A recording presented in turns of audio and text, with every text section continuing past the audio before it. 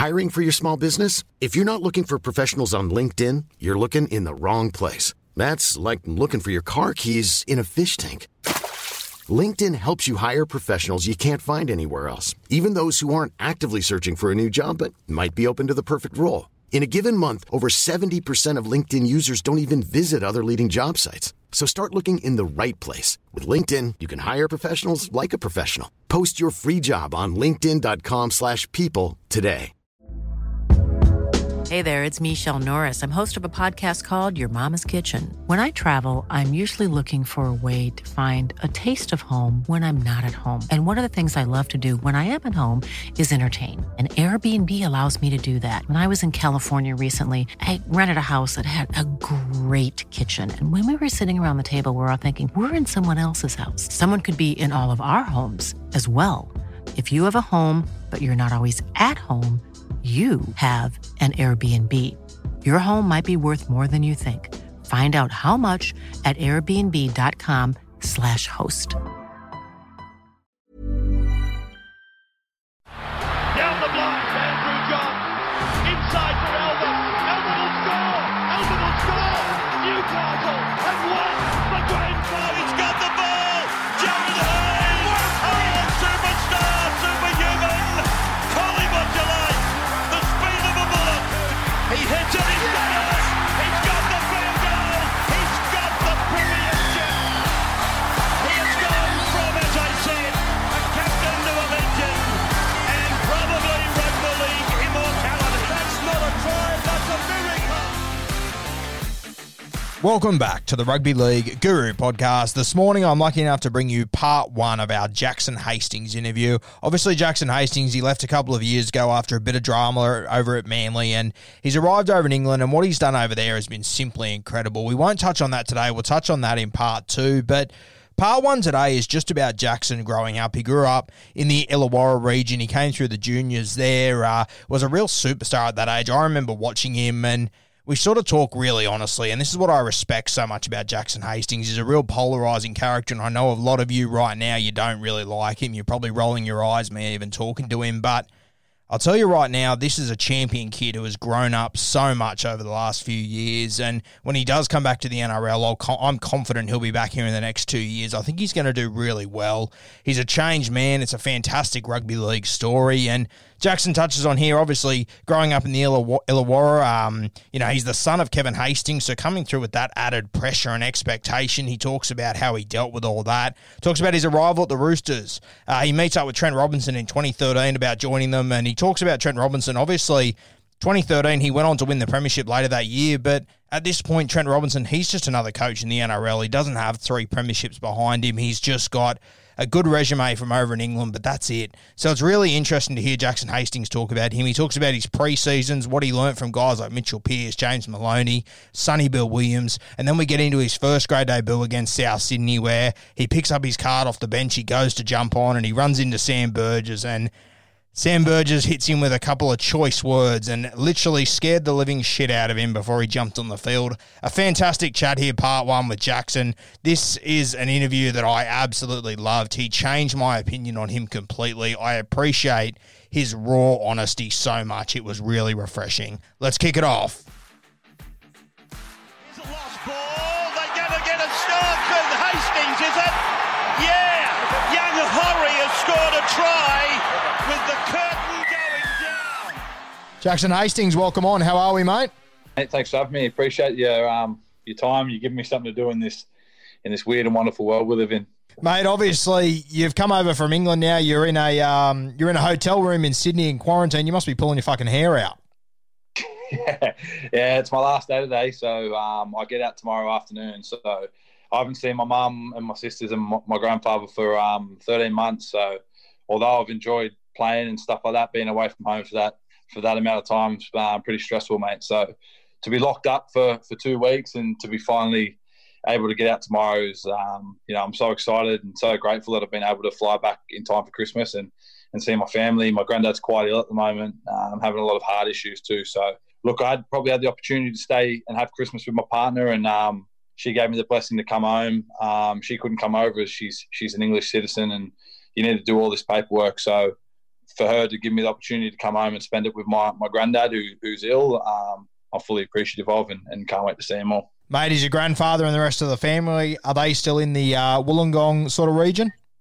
Yeah, down on the south coast, Warilla. So that's obviously where I was born and raised and hung out for my whole childhood, really. So my whole family's there. My mum and my two sisters and my granddad live under the same roof. Obviously, as I said, my grandfather struggles a little bit with his health at the moment. And sadly, my nan passed away a few years ago too. So mum's almost like my granddad's full-time carer. Like he gets around and does normal things and stuff like that. But as I said, he struggles with his heart and sometimes loss of breath and things like that too. So my immediate family, mum and sisters, and that made the decision to move him with granddad and make sure that his health comes first and do everything for him, really. So I'm looking forward to being just surrounded by family for the next month or so and just really enjoying being back in the sun and on the beach, mate.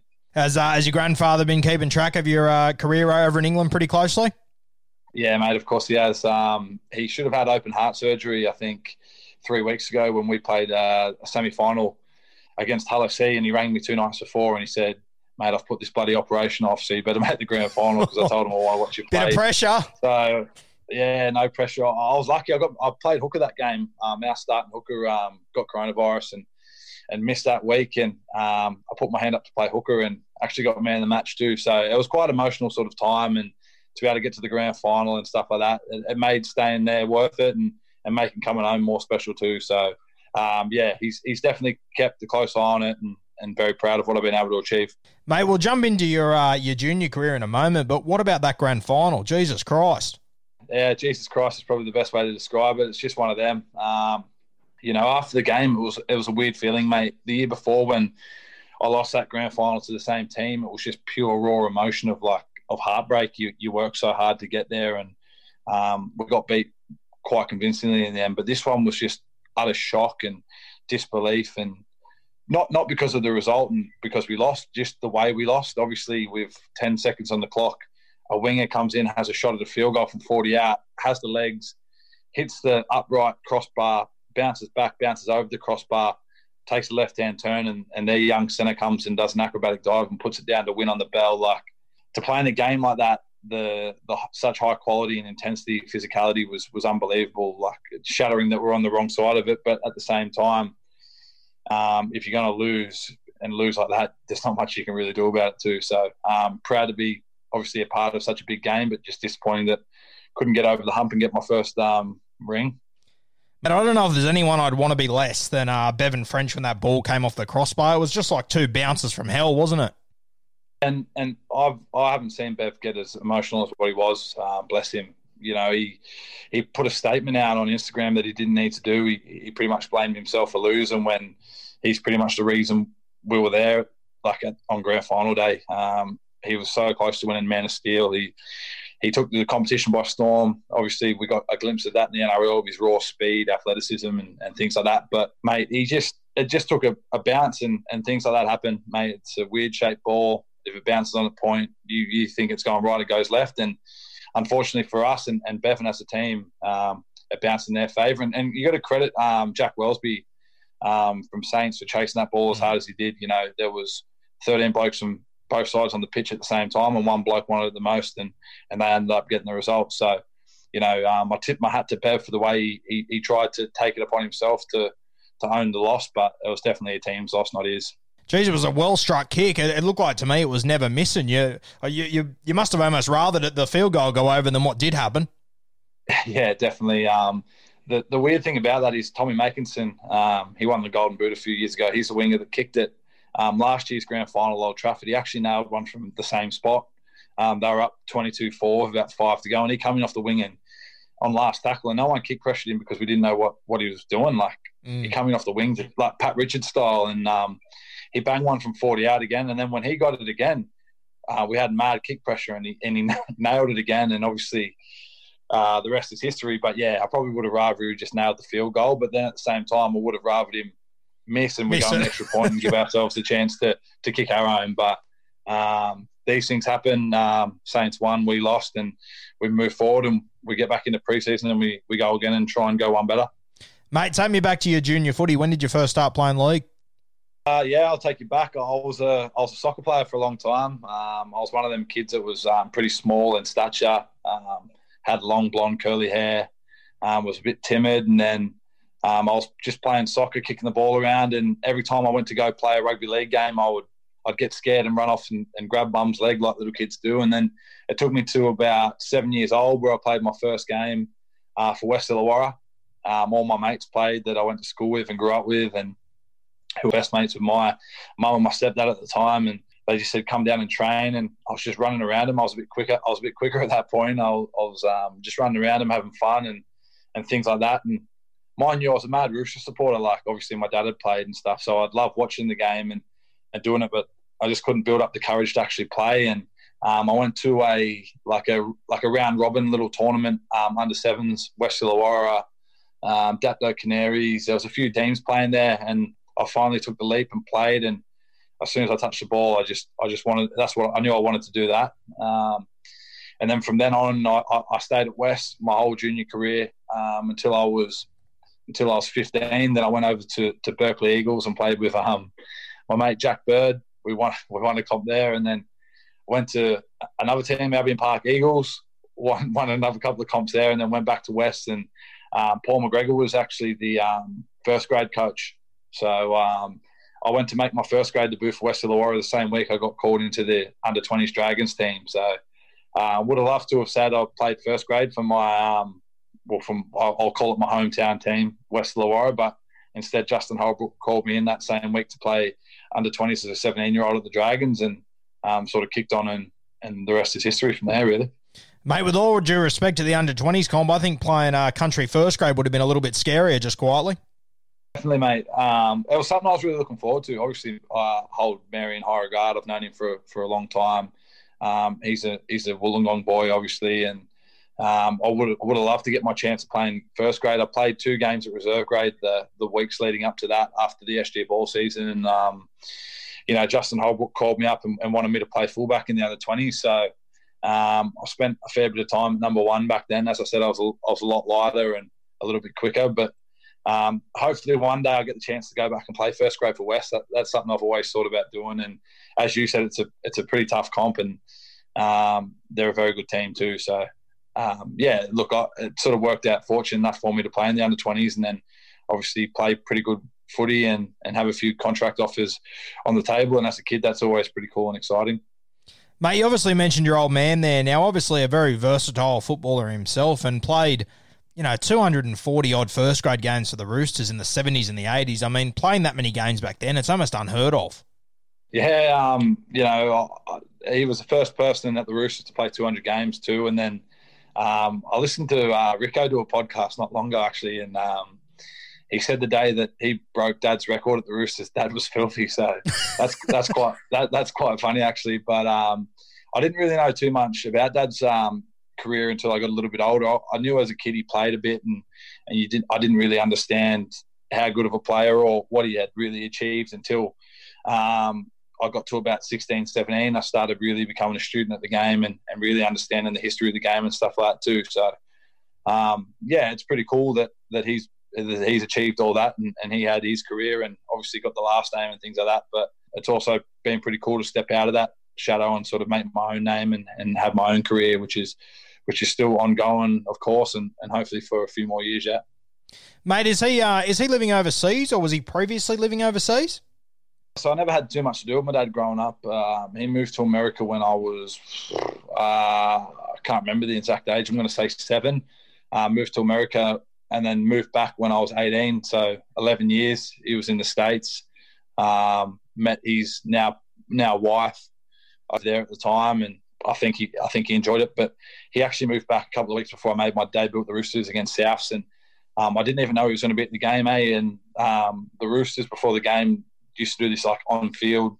I don't know if they still do it on field thing where they get like an ex-player to come and talk to like Roosters TV on the field in front of the crowd and that. And I remember running out to warm up, and there he is, just sitting there talking to the people that were running that. So it was kind of a weird moment to like see him there at the game, because I wasn't expecting that too. And obviously being at Hastings, playing for the Roosters first game, it all sort of culminated in a pretty big night. We obviously won the minor premiership that night too. So it was all weird, mate. But yeah, he lived in America for 11 or 12 years, so didn't really have too much to do with him growing up. My mum did all the hard work in terms of my rugby league. Obviously, generally in life, she did all that as well. But in terms of rugby league, she taught me sort of everything I know. Now, mate, I remember watching you coming through Harold Matt's SG Ball playing for the Dragons, and I mean, as far as prospects go, and I guess the way that they refer to it in the NFL and whatnot, you sort of were a couldn't miss sort of talent. You were just so far more advanced than the other halves you were playing against. I mean, you must have been super confident. Yeah, I was. You know, I had a lot of people saying that to me at the same time, which probably wasn't good for me. I suppose it's always nice hearing compliments and things like that, but at that young age, now that I'm about to turn 25, you sort of wish that people didn't give you as much confidence within yourself. I think that sort of let me down as I got older, as we'll probably talk about. But I mean, every time I stepped on the field, I believed in my ability. You know, I knew that I was probably working a little bit harder than a lot of other kids my age. I sort of put the party scene to the back door, and I parked myself on the lounge every Friday, Saturday, Sunday, Monday, and watched every game of the NRL. And as I said to you, from 7 years old, I knew that's what I wanted to do as a career. I didn't care about school. I didn't care about, like I said to you, the party scene or anything like that. All I wanted to do was play rugby league at the highest level possible. And for me, I was lucky enough to have a lot of good mates growing up down on the South Coast, and they spent a lot of time with me on the streets, just kicking the footy around, like practicing doing different kicks and little things like that too. So I don't know if I was far more advanced in terms of actual ability, but I knew that I was working a lot harder than a lot of other people. And, you know, I had my mum and my granddad, as we touched on before, pushing me hard every single day, making sure I was making the right decisions in terms of my rugby league. Like, my mum would make sure that I'm, you know, out there training. She made sure I had the best of everything. My granddad would make me run in the morning before school. Just little things like that, you know, I look back on and I'm really grateful for, because it taught me hard work and discipline, and it sort of put me in the right direction to be successful. Mate, the number one thing that stood out for me watching you as a 15, 16-year-old, and I guess it's only really you and Ash Taylor that I could put in this same basket, your kicking game was just so far ahead of all the other halves. That was the huge difference for me. Mate, is that countless hours kicking the ball around the streets? And, you know, how many hours were going into your kicking each and every week? Like, obviously as a kid, you obviously don't practice your kicking game as such at 7 and that, but when you get to like a teenage sort of year, like for me, it was like 12, 13, 14, where I'd go down the park with my stepdad after school when he'd finish work at, we'll say 5 o'clock, and before dinner, if I didn't have actual training that day, he would take me down and he would just practice. Remember when Joey Johns released that video on all the kicking techniques, and he actually had he brought out a football where to hold your hands to practice like a torpedo, a floater. Didn't help me.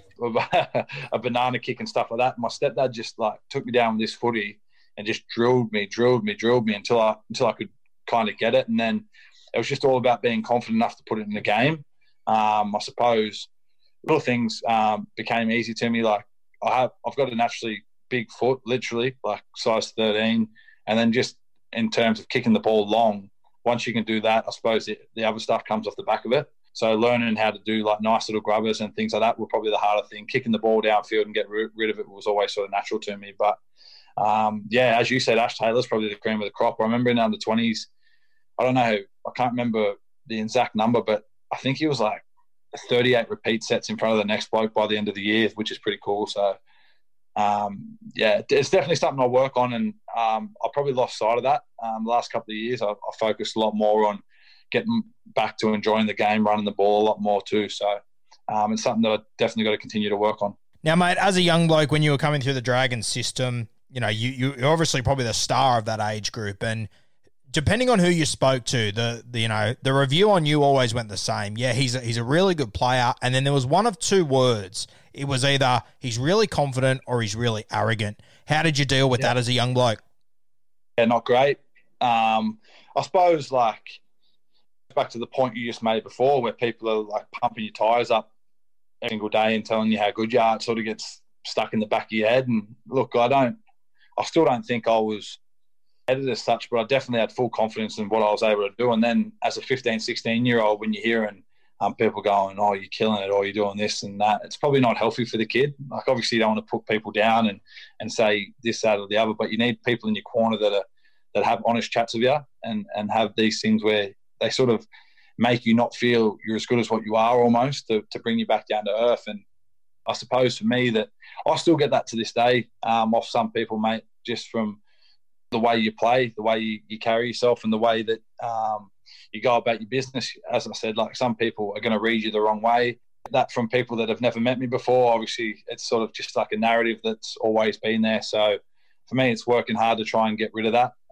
I suppose if you talk to the teammates that I played with over in England, and they tell you how hard I work every week, and then when I go on a rugby league field, I'm nothing but just dedicated to the cause, I think that'll give you a completely different complexion to what someone else from the public might say. So I know that I'm never going to please everyone, but at the same time, as a kid, that was really hard to deal with, because you didn't want to be known for that. You just wanted to be known for being a good rugby league player. So it's something I struggled with up until maybe 2 years ago, mate, until I flew to England and got on that plane and had a bit of a self-reflection sort of time. But yeah, it's definitely hard to hear as a teenage kid, that's for sure. Mate, obviously as a teenage kid, you just mentioned, who was the first person that you respected that had that hard conversation with you that essentially said you need to pull your head in? Like, do you remember that moment? Yeah, my mum always had that conversation with me, but at the same time, my mum would always have my back as well. So it was kind of a conflict of interest for mum, because being a single mother, she'd always have that hard conversation with me and, tell me to, I'm not going to swear, but F and pull my head in, or you weren't good enough, or your attitude was off, or this or that. And she always had that hard conversation with me, and she always kept me in line. But at the same time, if she heard someone else say it, the mum, she'd have that mother instinct to have my back. So it was it was hard for me to sort of like go, well, is she saying this because I need to hear it, or is she saying it because other people are saying the opposite? But probably my granddad, mate, to be honest. I remember I used to blow up at the ref all the time as a kid, and I remember he pulled me to the side one day, and we had a big falling out over it. And when I got back in the car and I drove home with mum and I was sitting in the back seat, I had time to reflect on what that conversation was actually all about. And that definitely changed my view on how I wanted to be viewed and how I wanted to play the game and what I wanted to stand for as well. So mum and granddad, again, they're the two that were most present in my life and the two I have the most respect for. So, they're certainly two people that definitely held me into line. But then when I got older, it took me to get dropped to Blacktown, and Stephen Hales was the one guy that literally put his arm around me. And last 2.5 years of good form and being happy and playing at the highest level, I sort of put down to Halesy for putting the time and effort into me at Blacktown, and not just listening to everyone else and what was going on with the situation. He got to know me on a deep and personal level, and he's there for me still to this day too. So I'll probably say them three that have really got my respect, and people that I actually genuinely care about. Mate, you're coming through as a teenage prodigy to some extent, and then the opportunity to go to the Roosters comes about, obviously, to follow in your father's footsteps to some extent. How did that arise? I was coming off contract the same year that I was playing under 20s as a 17-year-old. I was playing fullback and a little bit of halfback at the Dragons, and I was going quite well. Our team was full of talent. I think off the top of my head, we had Charlie Runciman, Adam Fanua-Blake, Ewan Aitken, Jack Bird. I don't want to miss anyone out here. We're going back a few years now. Adam Clune was in the squad, Drew Hutchison. And I've said it a few times on my podcast, but Jack Bird at that age, you put Jack Bird into any team, it's a superstar side at that age.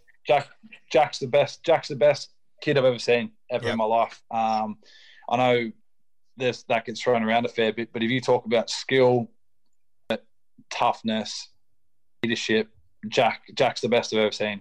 Still, you couldn't put a price on what Jack brought to your team. And for someone that could play fullback, centre, halfback, back row, loose, he could probably play prop if he wanted to. He was that tough. He was the best footballer on the field, regardless of who else was on it. It was crazy. Didn't matter. Did not matter at all. And so, like, I was playing with people like that in the under 20s. So Jack was 18, I was 17, and then I remember it's the first time, obviously, it ever happened to me. My manager, Sammy, rang me up and just said, we need to have a meeting about your future. I didn't even realise I was off contract with the Dragons. I didn't even really know I had a contract. I thought it was just like an agreement. Didn't really know how it all worked. And then I had 3 or 4 teams that were quite interested. Dragons wanted to keep me. Roosters were there, obviously. Newcastle, and the North Queensland Cowboys. I actually flew up to the Cowboys to check out the facilities and stuff like that. And I met JT for the first time ever. Like, I've got his book here, bro. Like, I'm actually reading it in quarantine, funny enough. But like, he's someone that like I could have got the chance to play alongside, and that was a massive draw to want to go up there and check it all out too. And we just thought at that age, my mum wasn't going to move. I had 2 young sisters, and I would have been on my own. So we thought that was pretty far to go as a young kid. So we sort of crossed them off, and then sort of down to Newcastle, Roosters, Dragons, and then again.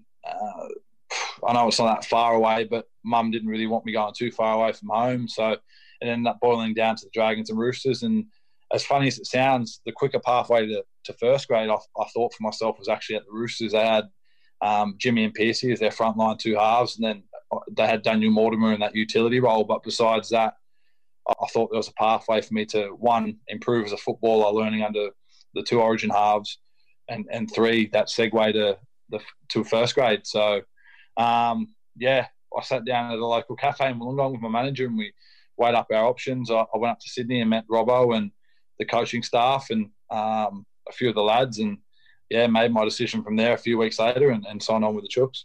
Now, mate, obviously when you go up and meet Trent Robinson, I assume this is 2013, yeah? Yeah. So 2013.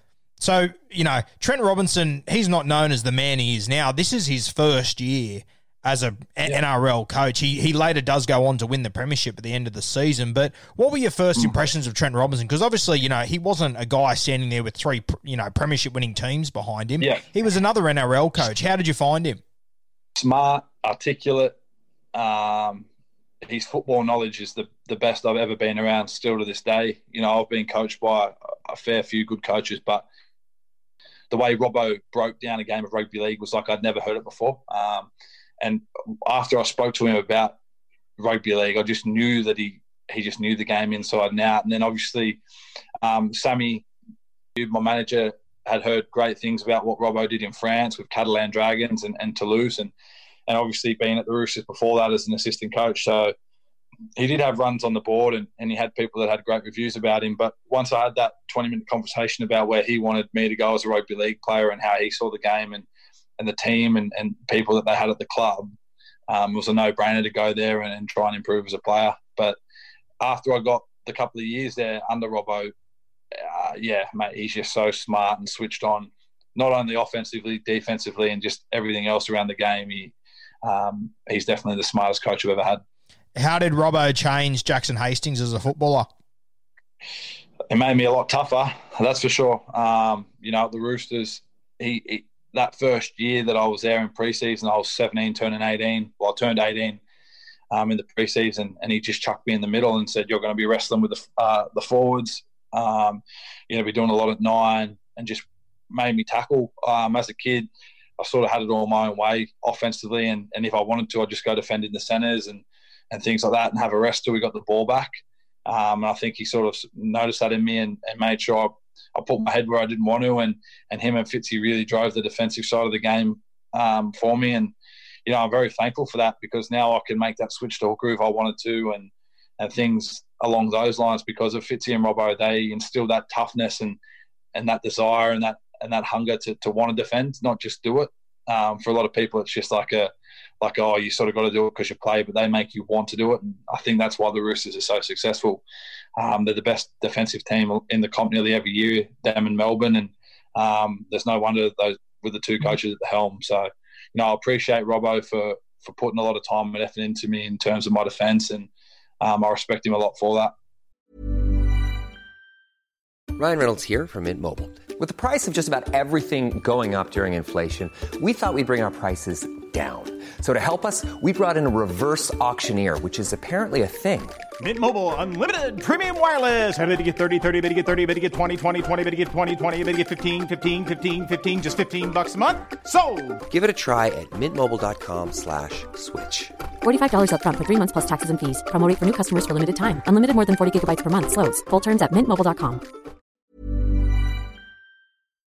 Mate, tell me about that first preseason in 2014. Obviously, this Roosters team, they just won the premiership. They're going for back-to-back for the first time in 20, 30 years, whatever it might be. And I imagine for the first time in your career, you're playing in a team that doesn't need you. You need them. Tell me about that preseason. Yeah, definitely. I think that's the best way to put it. They didn't need me there at all. I was just another number. I was a squatty, really. And that was a World Cup year too. So, mate, three-quarters of the team wasn't even there till after Christmas. So I just remember turning up and we were just training at, I forgot what school it was, but we were going to a school to do our running sessions and field sessions. And I remember I'd never wrestled before ever in my life, and we were going to a little wrestling gym in Paddington, I think it was, or Surrey Hills it was. And we were in there for an hour and a half, mate, and I'm just getting thrown around, like getting bashed around. And times I thought, I don't know if I can do this for a whole preseason, eh? Like, you're waking up, your body's aching, and it just sort of taught you discipline. Obviously, waking up at a very early hour to make sure you're training on time. Taught me how to eat correctly.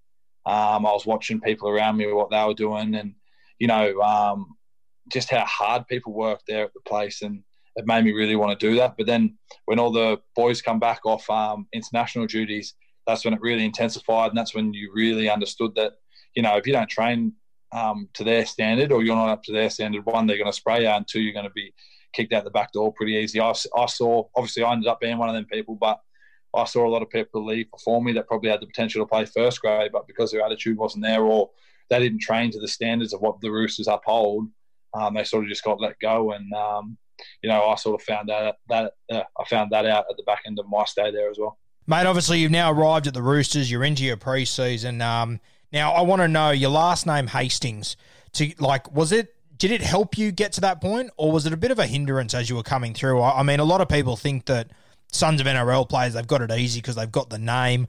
Personally, yeah. I doubt it makes it easy. I would guess it almost makes it harder. How would you describe it? It's a pain in the ass, to be honest. You know, I've heard it all, mate. Like, in terms of, I only made it because of my dad. I'm only here because I'm Kevin's son. You know, if your dad didn't do it. But, like, I didn't grow up with my dad. I grew up with my mum. Like, my dad had nothing to do with my football career until I made first grade. Like, you know what I mean? Like, he didn't teach me how to kick, catch, pass, or... It probably makes those comments even harder to hear, wouldn't it? Yeah, it used to make my mum upset, and that used to upset me because I know how much time and effort and she put into me. Like, my mum put so many hours that she didn't need to into me becoming a better footballer so I could achieve my dreams. But then when I got to the Roosters and I'm walking around and his face is painted all over the walls, and, like, Hastings is across, like, the boardroom and shit, I'm like, fucking hell, it's going to be a lot to live up to this. And he's got a grandstand named after him at the SFS, doesn't he? Before it was knocked down. Yeah. Had all that sort of stuff, man. Made the team of the century, and, like, when you go into the video room, there's a massive, big mural painting of the team of the century, and, like, I'd walk in, I'd see that every day. So without like even seeing that, there was pressure. But then when you see that, there was pressure. But I was lucky I had Piercy to lean on. Obviously, Wayne Pearce, one of the greatest players to ever live, and Mitchell's his son, and Piercy went through that as a kid and still cops it to this day. So I learned a lot of just how he handled the pressure and how he handled the media and just things like that too. But yeah, it's definitely a hindrance. I think if you ask anyone in the NRL that's dad has been involved in the game at a high level, yeah, it's really hard, mate. It really is. But at the same time, you've just got to tell yourself that, well, for me, this is what works. Like, I just kept telling myself that, you know, my dad's had his time. I'm Jackson, and I can only be me and play the way I play. We're completely different. My dad was 5'10" or something. I'm 6'1". My dad was a mad defender. Used to smash blokes. I'm a solid defender, I'd say. I don't really drill people or anything like that, but I'm a lot more skillful and creative with the ball. So we're completely different players and completely different athletes at the same time. So I just knew that in the back of my mind, we were completely different, and I'm my own person. I just kept that the main thing inside my head, and that's what sort of got me through it. Mate, it must have been good to have Piercy alongside you. Obviously, you mentioned the son of Wayne Pearce. You know, I'm not sure if there's anyone in rugby league history that's copped more shit than Mitchell Pearce. And, I mean, having a father in rugby league as well, he had a really tough gig. And, mate, I find it amazing Mitchell Pearce has turned out to be the player he has, considering everything he's had to overcome. The utmost respect for him. everything that has been thrown his way, he's handled with a smile, Pissy. There was never one day that he walked into training and looked rattled, looked upset, looked down on himself, whether he'd played great, whether he'd played poorly, whether he'd been in the news for whatever reason.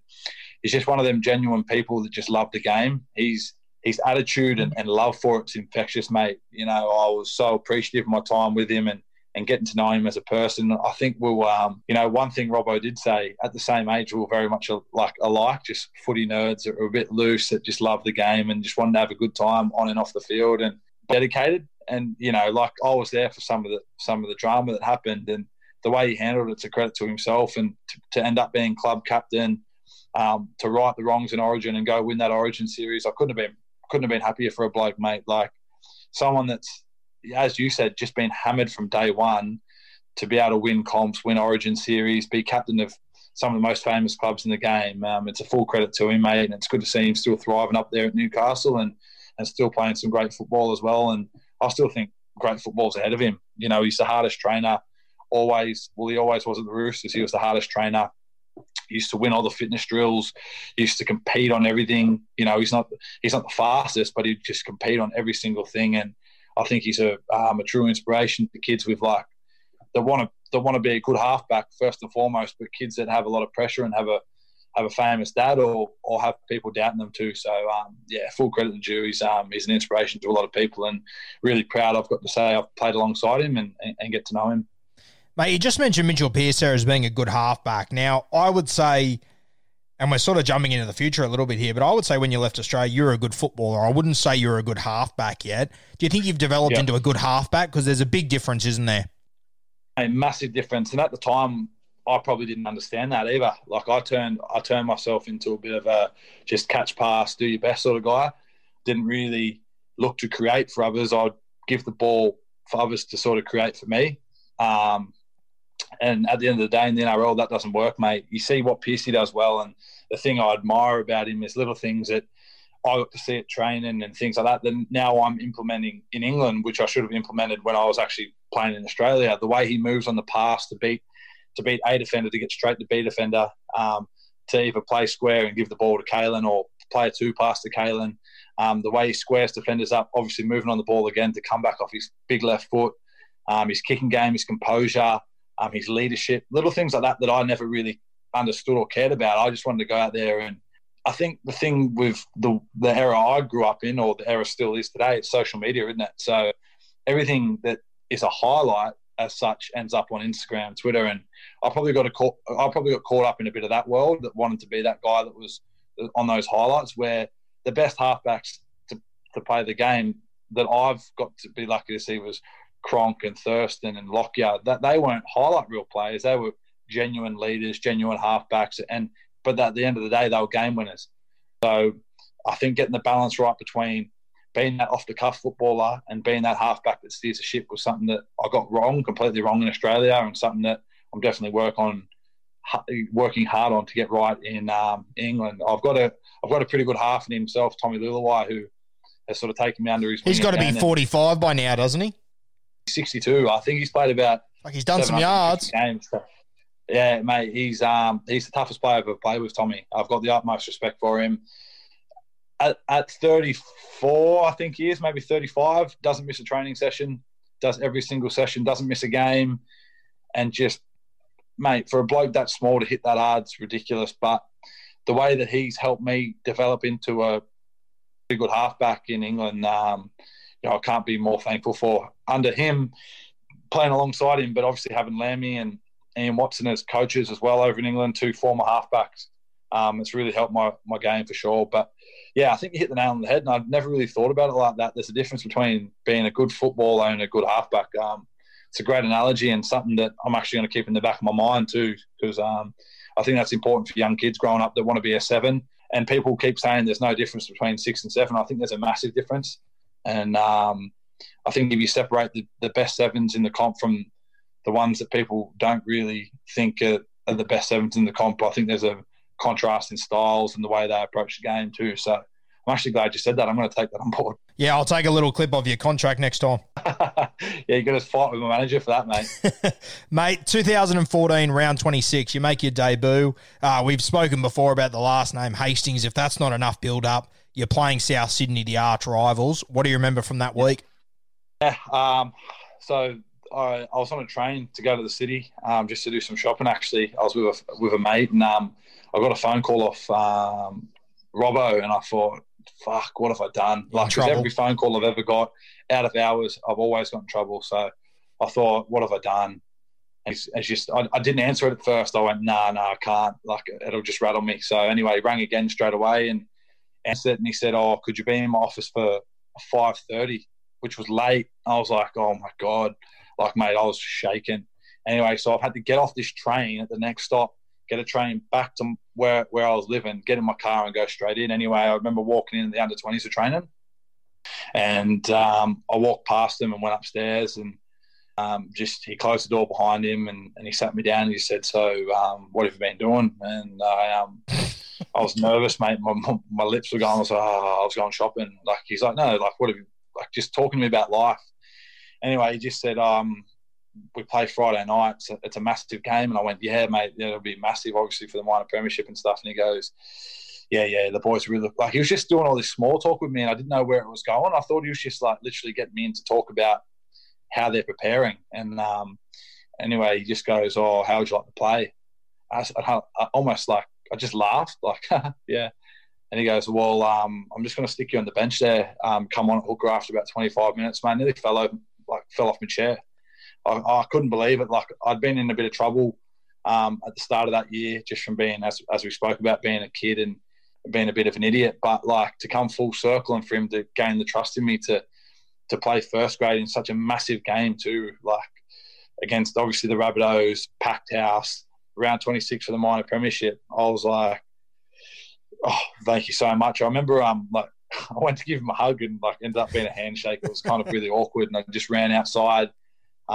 Just had a moment in my car to myself, like, as I said, from a 7-year-old kid, too scared to play, to making that my dream and making that what I wanted to do, to be able to sit in my car 3 days before game and, like, have a tear and have a moment, ring my mum and hear her, like, just go, you better run back inside and get 40 tickets. And, like, it was just a whirlwind of emotions, mate. And then dealing with tickets, dealing with text messages, but then at the same time, only telling limited people. I remember the last thing he said to me was, make sure this doesn't get out.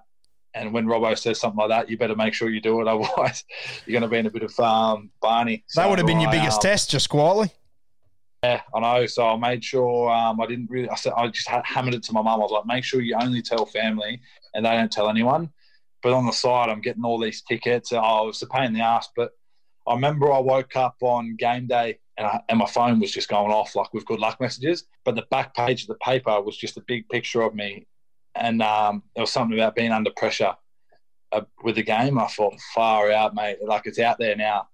Like, it's out there for all to see. So I sort of just attacked it and embraced it and just understood what I was doing and went into camp with the boys that day. And, yeah, it was just cool to be around, as we touched on, like, their star-studded side. Like, I just felt so comfortable with the people that I had around me and had so much belief in the team, obviously. And I remember going down for the last meeting in the hotel before the game and listening to the way Robbo addressed the team and stuff. It, like, gives you goosebumps the way he speaks. He's just so deliberate with how he talks, doesn't waste a breath or a word, and just so switched on. And then when we got to the game, I didn't know what to do, mate. I was just walking around, eating snakes and red frogs, didn't know if to get a massage, didn't know when to get strapped. I just didn't know what I was doing. I was like a headless chook. And then sitting on the bench, I remember, like, just shaking, and we got to an early lead. So I was like, yes, keep scoring. I think it was about 14 or 16-0 when I went on. And I remember picking my card up, and Sam Burgess had just walked off. And I was walking past Sammy to get, like, on behind the play to go get into hooker. And he goes, you're in for a long effort night tonight. And he said some other things to me as well. And I went, oh, shit. I went, oh, my God. Like, someone like that saying that to you as a kid, you're like, far out. Anyway, I got on there, and I still remember it like it was yesterday. My first touch, I just picked up and ran and got tackled. And as soon as I got tackled, it just, all the nerves went away. And one of the best experiences of my career, for sure. And then obviously winning a trophy and your first ever ever game, although it wasn't the main one. It's still a bit of silverware, and yeah, just the whole build up to the week, the game, after the game, and then my teammates telling me how well I went was just capped off such a special moment in my life and my career, and something I'll never forget. To say I got to play with Sonny Bill and against Sam Burgess on the same night was I still get tingles as an 18-year-old kid, and then obviously Greg Inglis, Anthony Minicello. Like there were so many people that I'd looked up to on that field that night that I was actually involved with. Yeah, it's crazy, mate. It just brings back such good memories and gives me goosebumps, and something I'm extremely proud of. Mate, my favourite question to ask is, during your debut, what was the moment that you realised, like, Christ, this is first grade? But I guess Sam Burgess spraying you on the sideline before you got on the field, that would have hit the spot. I don't even think Sammy would remember that, but that was a moment where I went, right, you better be ready, sort of thing. Like, that was my wake up moment. But I think my welcome to first grade was my first ever tackle. I remember that same set of six where I ran. I remember Piercy just punching this low grubber, and like I've just come on, so I'm enthusiastic as anything. And I've sprinted down, and GI's fullback, and he picked the ball up, and we're in like a bit of a V. So I was at the front here, and there was two blokes either side of me, and you could see him just scan the line and see me. And I went, oh, far out, there we go. He's just picked it up, big bumper bar straight in the neck, sat me on my ass. First tackle in first grade, and I thought, right, this is a bit harder than playing under 20s. And yeah, from that moment on, I knew I was playing with the big boys, and knew I had to be on every time I was involved in the play. Otherwise, you'd get burnt, and that's what happens in the NRL. Mate, it's a pretty crowded club of blokes that have been put on their ass by GI just quietly. No, there's probably more blokes that are in that club that haven't been, isn't there? So, I mean, I laugh at it now, and like the fact that he's going over to England and get to play against him again and coming out of retirement. It's all, mate, rugby league's just full of good stories, and yeah, I suppose that was definitely my welcome to first grade moment for sure. Mate, obviously, you just mentioned so many names are in that game, but the one that stood out for me was Sonny Bill Williams. You obviously got to play with him, and I mean, for you, we're around the same age, and I just remember Sonny Bill coming through. He was playing footy all over the world. He was bigger than any game he was in, essentially. What was it like the first time you met Sonny? What did he teach you? What sort of a bloke was he like? Yeah, just he had an aura, mate. Like, just he was just so down to earth, just so normal, and but like what separated Sonny from everyone was he had that aura about him. Also trained harder than everyone else. Like, he put in the time, not only with his body, not only on the field, like massage, ice bath, what he ate, being punctual, never being late. The way he interacted with people, spoke to people, everything he done was at the highest of class and quality. And obviously Sonny had his moments as a kid and coming through and had moments where people probably looked at him a bit differently to what they look at him now. But for him to be able to turn his whole life around and turn into the role model he is today is a full credit to him. And I just remember not trying to spend time with him in terms of like going and having coffee with him, but just trying to like listening to little things that he'd talk about, the way he trained or the way he ate or how he would, market himself or just do little things like that everyone wants to be like, but only Sonny Bill can. And then I didn't realise how big he was till a couple of years ago when he became a global Adidas like endorsement athlete. And you look at some of them around the world, some of them are playing in the NBA, some of them are in the NFL, and then we've got Sonny Bill Williams, a rugby league player that's one of them. He's literally a larger than life athlete and someone that the game needs to try and keep in the game, I think, if we can. Obviously, what he's done for not only the Roosters and Bulldogs, but then his rugby career, then his boxing career, mate. He's just had one of these lives that people can only dream about. And to say I've played alongside him and, got to know him. And then obviously when he went over to England, he lived not too far from me. So whenever I went to the local gym that had a pool and sauna and stuff in it, I'd see Sonny there and he'd go out of his way to shake your hand and ask how you've been, ask how the family is. He's just that kind of bloke, mate. So, yeah, just a real honour to know that I've played alongside someone of the calibre of Sonny Bill and the career he's had is just second to none. Mate, you win the minor premiership that week. Finals footy starts the week after and you managed to retain your spot on the bench. Was that a bit of a surprise for you? Yeah, mate, I didn't know what to expect. I didn't know what was going on. I just sort of took it day by day and hour by hour. And I got a lot of confidence out of the one-on-one video review I did with Robbo and Fitzy and Jason Taylor at the time in terms of how I was playing. And then we played the Panthers on Saturday night at the same ground. And he didn't tell me till the day before the captain's run, on my day off, Robbo, he rang me and said, look, you're going to be in again. Congratulations, and all the rest. And I remember I played really well that semi-final. I thought, like, I had some really nice touches. I made a couple of half breaks, set up Skidsy down a short side on last tackle when Piercy was calling it. And I did shit myself because I dummied to him on last and went down the short side, and I thought this better work or I'm going to get absolutely sprayed. And that's probably the game where I thought, like, I'm capable of not only just playing but, like, contributing to the team, if you know what I mean. And we went on to obviously lose that game. I still remember Sowie kicking that field goal that was rank. It went like that the whole way. And I remember him doing the guns and stuff like that. And, like, I was just sitting there like, fuck, we just lost. And I think if we won that game, we got the week off. Yeah, we got the week off, but we had to go the hard way. And we ended up getting knocked out by South Sydney in that game before the grand final of the year they won it. But that was probably the game where I believed in myself and believed that my skills could do a little bit on the biggest stage. And I took a lot of confidence out of it too, but also knowing what it's like to lose. I think that's important as well, being in such a great side like that. Winning's great. And after we won the minor premiership by 30-odd points, I thought this is going to be the same every week. And to get brought back down to earth by a team that realistically we probably should have beat, finishing first. And we got beat by a good Panthers side. So, yeah, definitely brought everything back down to earth and really realised what it's like to lose as well as win.